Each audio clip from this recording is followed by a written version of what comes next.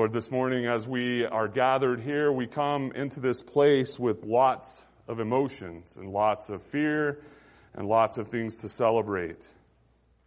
Each one of us, God, needs you in different ways and for different reasons. We trust this morning, Lord, that your words would speak to us, that you would find us where we're at, and that you would give us what we need. It's in Jesus' name we pray. Amen. I'm going to preach this morning from what my kids always tease me that every passage is my favorite passage. But the reality is, outside of the resurrection story of Jesus and the resurrection story of Lazarus and some of the name changing that happens in the Bible, this is my favorite story. This is the one that kind of shapes my theology. This is the one that I basically preach every week in some form or fashion because it's meant so much to me to have a new look at it. And I feel like every time I read it, I'm reminded of some really powerful things that are for me, but also things that I can share with you. And I did not get enough sleep last night. My daughter went to prom, and so I just didn't get enough sleep, and I'm feeling kind of emotional. So I hope that you hear the words that I'm saying more than see the emotion that I share with you, okay? So just ignore it if I have to pause and catch my breath, or if my voice starts sounding weird. It's not that I have a frog in my throat. It's that I'm trying to fight back tears because I'm just feeling it this morning. Especially this story, it's just so beautiful. So there was this guy, John the Baptist. He was Jesus' cousin. And the way I picture him is he had long hair, and we're told that he wore camel's fur and ate honey and locusts and was just kind of a wild man. But he had a very specific sermon that he would preach all the time. And this was it. Prepare the way of the Lord. By repenting of your sins and recognizing that God's grace will help you start all over again. Prepare the way of the Lord. Be baptized. Repent of your sins. And let's start all over again. Make straight the crooked paths. And let's do that. That was the same thing over and over. And I don't know what he was doing, but we are told that lots and lots and lots of people would walk out into the desert to hear this wild man prophet preach, and then he would baptize them. So one day, he was out preaching and baptizing people, and he's telling them basically, there's one who's coming whose sandals I'm not worthy of even stooping down to tie. He's that big of a deal. And at that time, Jesus came from Galilee to the Jordan River so that John would baptize him.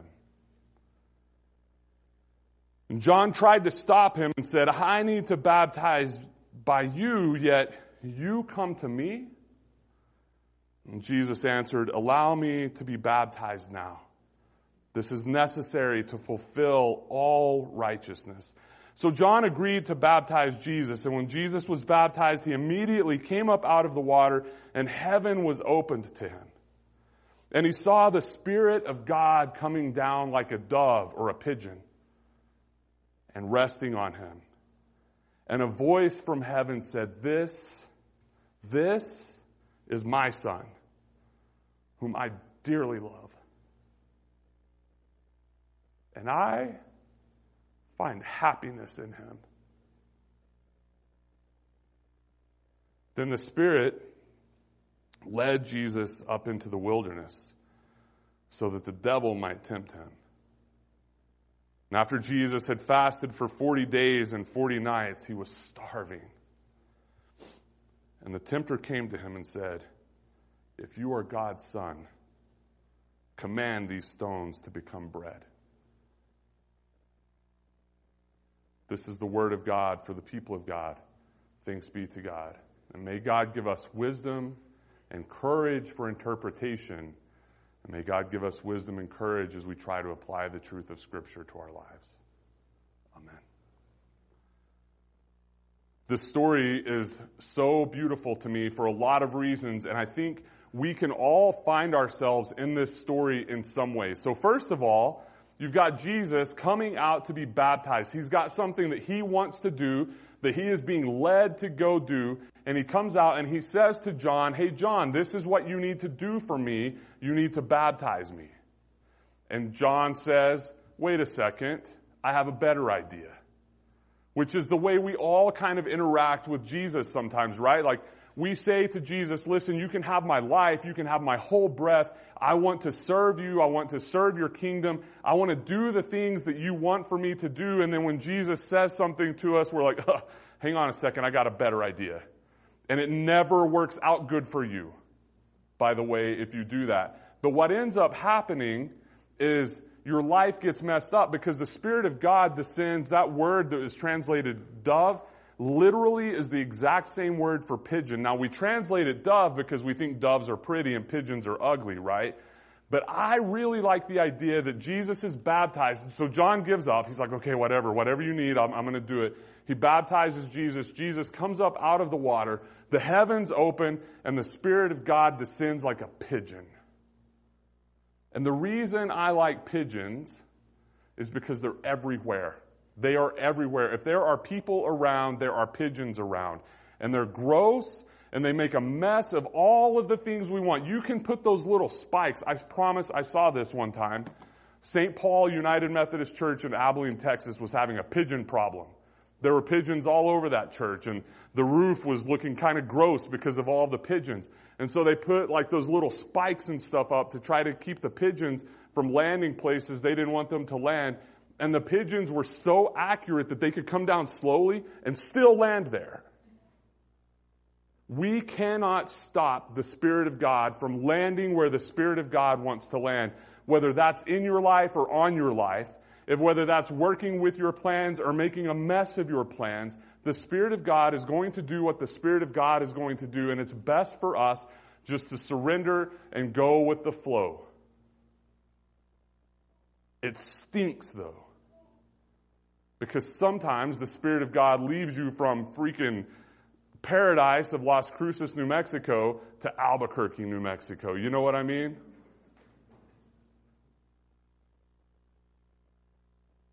But the most beautiful thing about this story is that the Spirit of God leads Jesus to be baptized. And when he comes up, he is given a name. This is my Son, in whom I am well pleased. And this child of mine brings me great joy. One of the saddest things that we can think about in this world is that there are actual human beings like us who have never heard that phrase. Who have never heard, this is my child, from their mom or their dad, who I dearly love. There are people who've never heard their parents say, I dearly love you, and you bring me so much joy and happiness. That's why simple things like water and baptism matter so deeply, because it's in the waters of baptism, whether it's submersion, whether it's pouring, whether it's sprinkling, whatever, that we find out again that God loves us and there is nothing we can do about it. Because baptism isn't an act of salvation. Chris doesn't get to go to heaven now because he was baptized. Chris's faith was already strong enough that he was going to be led to heaven anyway. This was just an act of us recognizing God's grace covers us in a shocking way.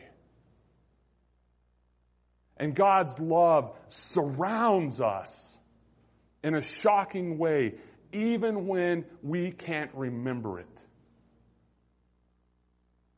So Jesus comes up out of the water, and God reminds him and us that he is loved, and there is joy found through him by God. God finds joy in you. I hope you believe that. I hope it's more than believing it. I hope you know it. I hope it's like seeped into your pores and to every fiber of your being that God finds joy in you.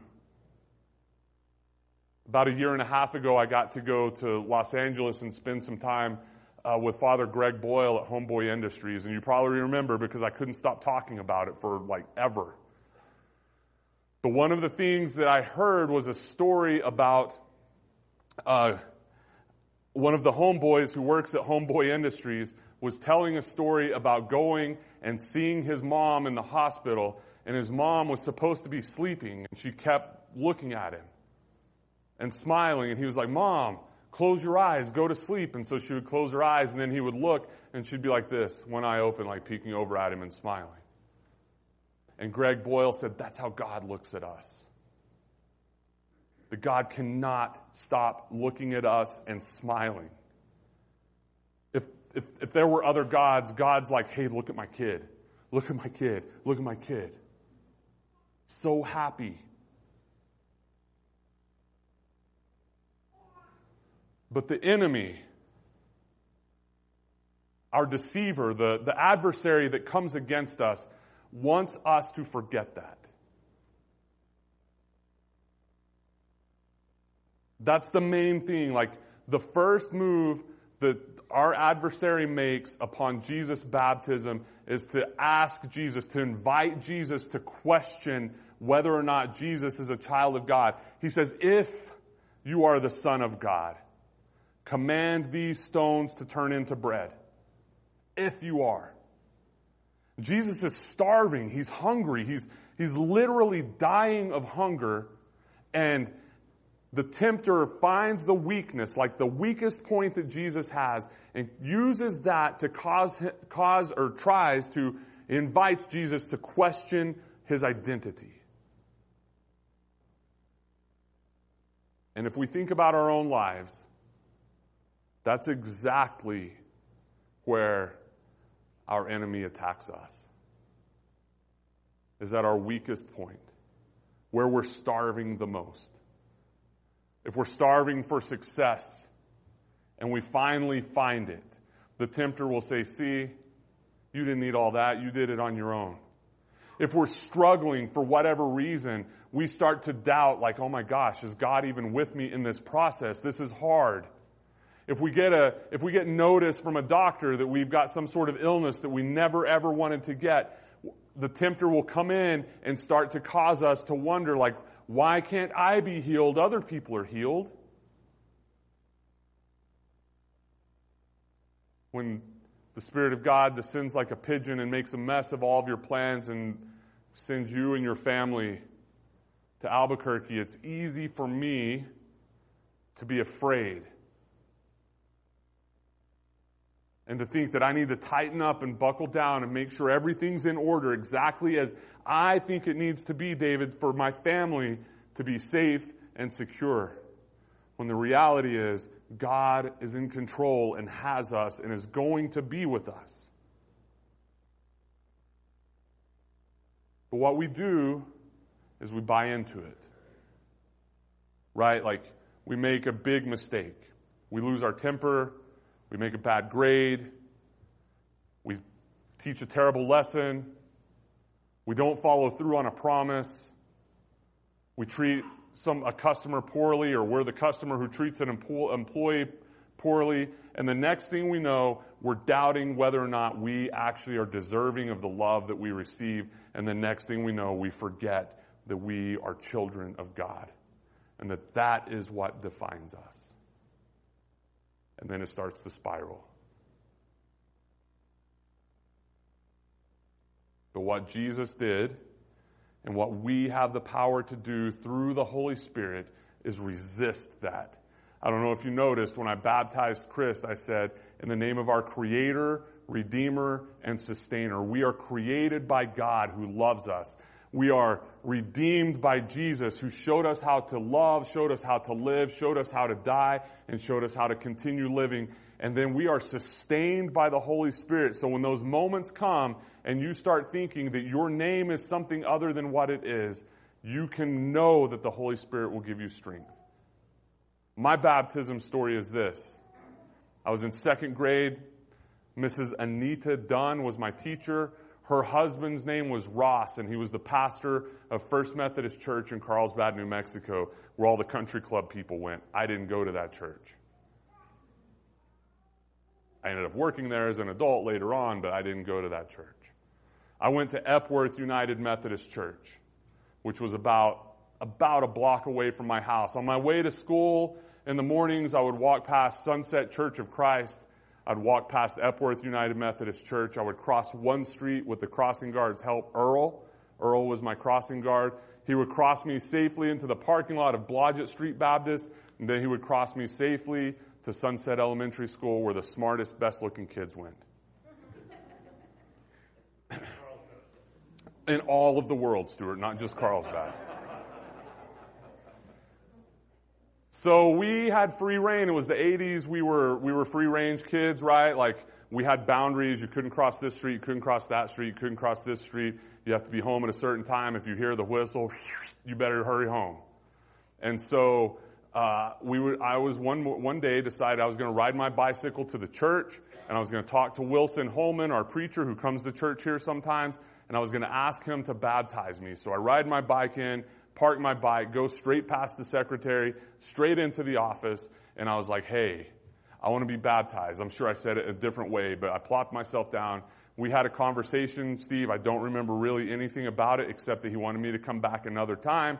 I ride my bike back over there. We talk some more. He calls my mom and said the phrase my mom hated the most, I've got Ross in my office. And that Sunday, I was baptized.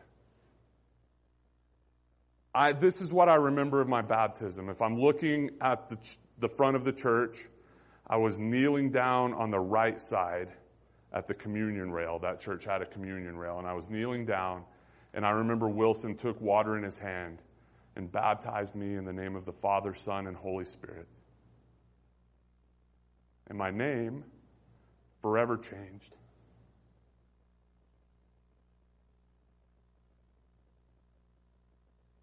Because I was no longer just Ross Gregory Whitaker.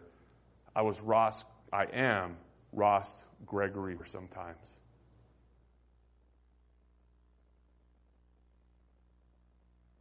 Martin Luther, there's a story about him that when he would be writing a sermon or translating the Bible from Greek and Hebrew into German, that he would start feeling attacked by the enemy, and he would throw his ink pot across the room and yell out, I am baptized. Not I was baptized, but I am baptized.